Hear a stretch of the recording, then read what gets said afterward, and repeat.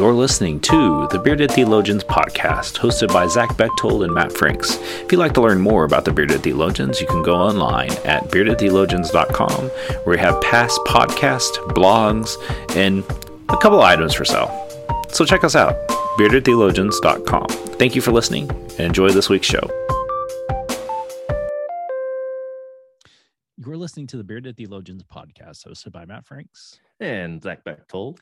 So this week on the podcast, we're going to, as we've been making our way through Genesis, it's kind of hard to jump from story to story. And I mean, there's so much in the book of Genesis. It's a very rich book of the Bible to read. And I would encourage you to like literally sit down and read through it. It's a great read.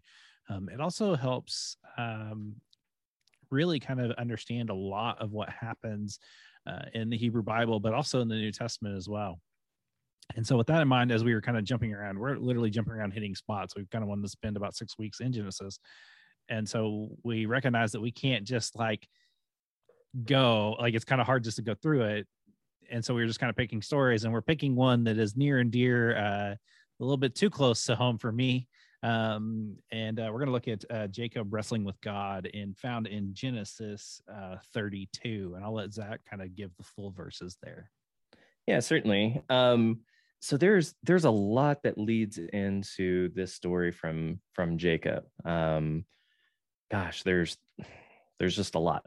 Jacob and Esau are brothers, and they have a pretty rich history and vibrant story, as Matt said. But we're going to skip over to this one towards the end of Jacob's story, and it's Jacob wrestling with God.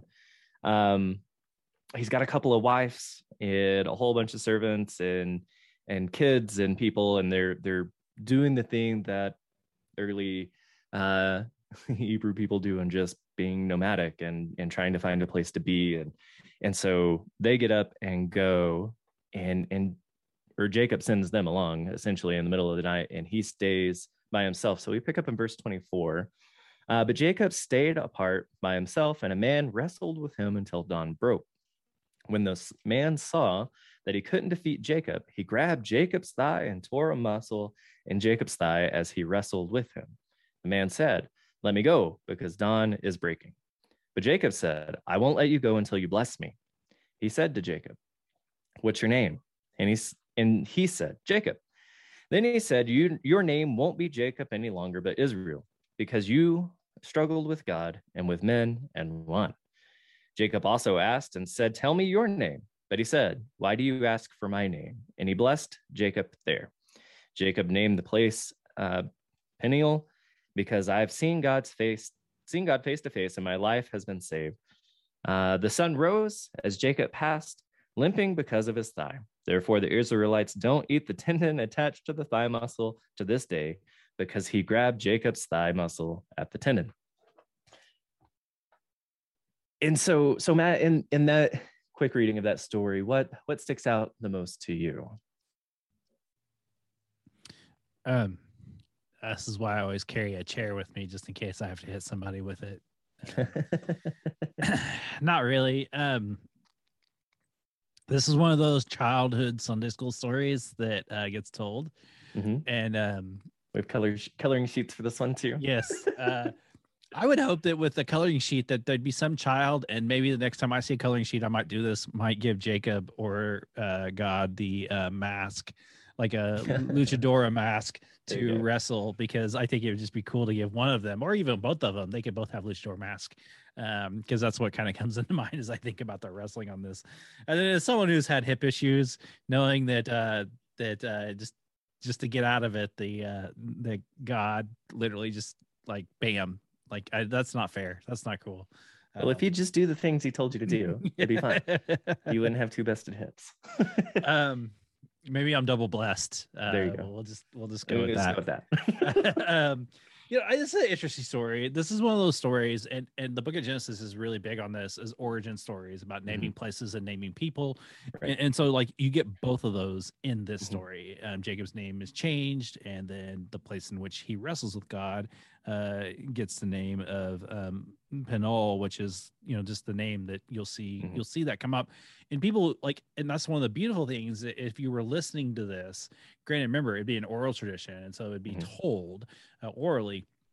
When you would hear that, you would go back to this story and remember, this is how that got that name. And it's done similar, like in tribal cultures, native tribes do that too. And they'll name places. So that way, when you're telling the story or you're telling where it is, like, you'll know the origin of it. And it's a really great way of storytelling and remembering. And we still even do that today with a lot of things. And so, like, I those two things come to mind: the name change of Jacob, and then the name of the place, and then the wrestling with God. Let's be real: you can never win when you really wrestle with God. Mm-hmm. Well, and I think for me, it's that same thing. It's really, there's 3 points in the story that if somebody's asking, if a young child is sitting around with mom and dad, and they could ask, "Can we wrestle with God?" Here's the story, right? Jacob did it, and here's what happens. Like you said, what's that place over there, and why is that important? That's where Jacob wrestled with God, right? And then the last one of, why don't we eat this part of the animal, right?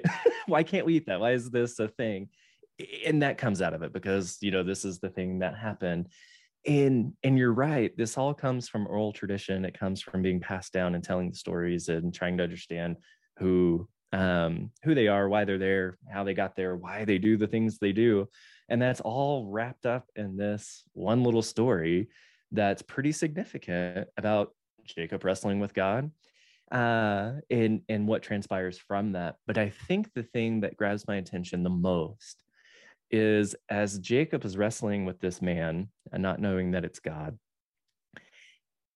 he God says, "Let me go, I've got to leave, dawn is breaking, it's time for me to bounce." And Jacob says, "No, not until you bless me." And I think that's fascinating, in the sense of Jacob shows a lot of fortitude or arrogance or something to request a blessing from this person that he doesn't know is God, but he just knows it's somebody he's wrestling with, and he wants his blessing, and he wants it now, which tends to be a theme with Jacob's life, demanding blessings or taking blessings where they're not necessarily his. But I think that's interesting in the commentary of this story of, the wrestling is great, the other stuff is great, but he demands this blessing before he lets him go. I think that's really interesting in the sense of the tradition of that day and time, and even now. Maybe that when you do a Jacob sermon series, you could be Jacob, demand a blessing. Yeah. I think that would be interesting. And, I don't know, this is one of those stories that, is a Sunday school story. And I think this is not one that doesn't get glossed over like some of the ones that we've done so far have. And I think that this is where really diving into the text is important, because you'll see things that you don't normally see.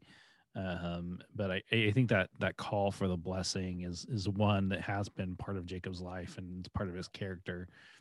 Sometimes he went about it a little bit more ethically than others, but he definitely wants to have that space and just that kind of remembrance of, and like, I always think when you receive a blessing, you're receiving kind of I always like to say a call, but like just kind of a push and just an anointing of oneself that is sacred, and that's right. kind of and I think that's why it catches my attention, in the sense of, when you receive a blessing, typically it's a humble experience. This is not so much. Yeah. This isn't Jacob humbling himself before God, right? And receiving the blessing in return. It's much more violent than that. Maybe he's a 3 on the Enneagram. He's definitely a 3 on the Enneagram. It seems like that's a 3 on the Enneagram scale of things. Just an activity that right. So.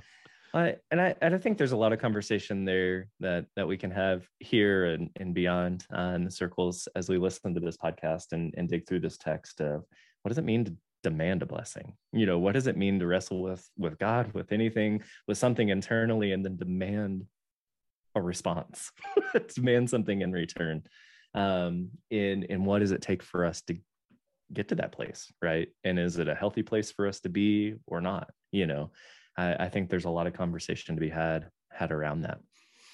Yeah, and I think that's a good place to land for us today. Is how are you seeking blessing? And you don't necessarily have to demand it, but definitely be aware that it. But I also think the flip side of that too is that you can be a blessing to other people too. And how are you living that out in your life?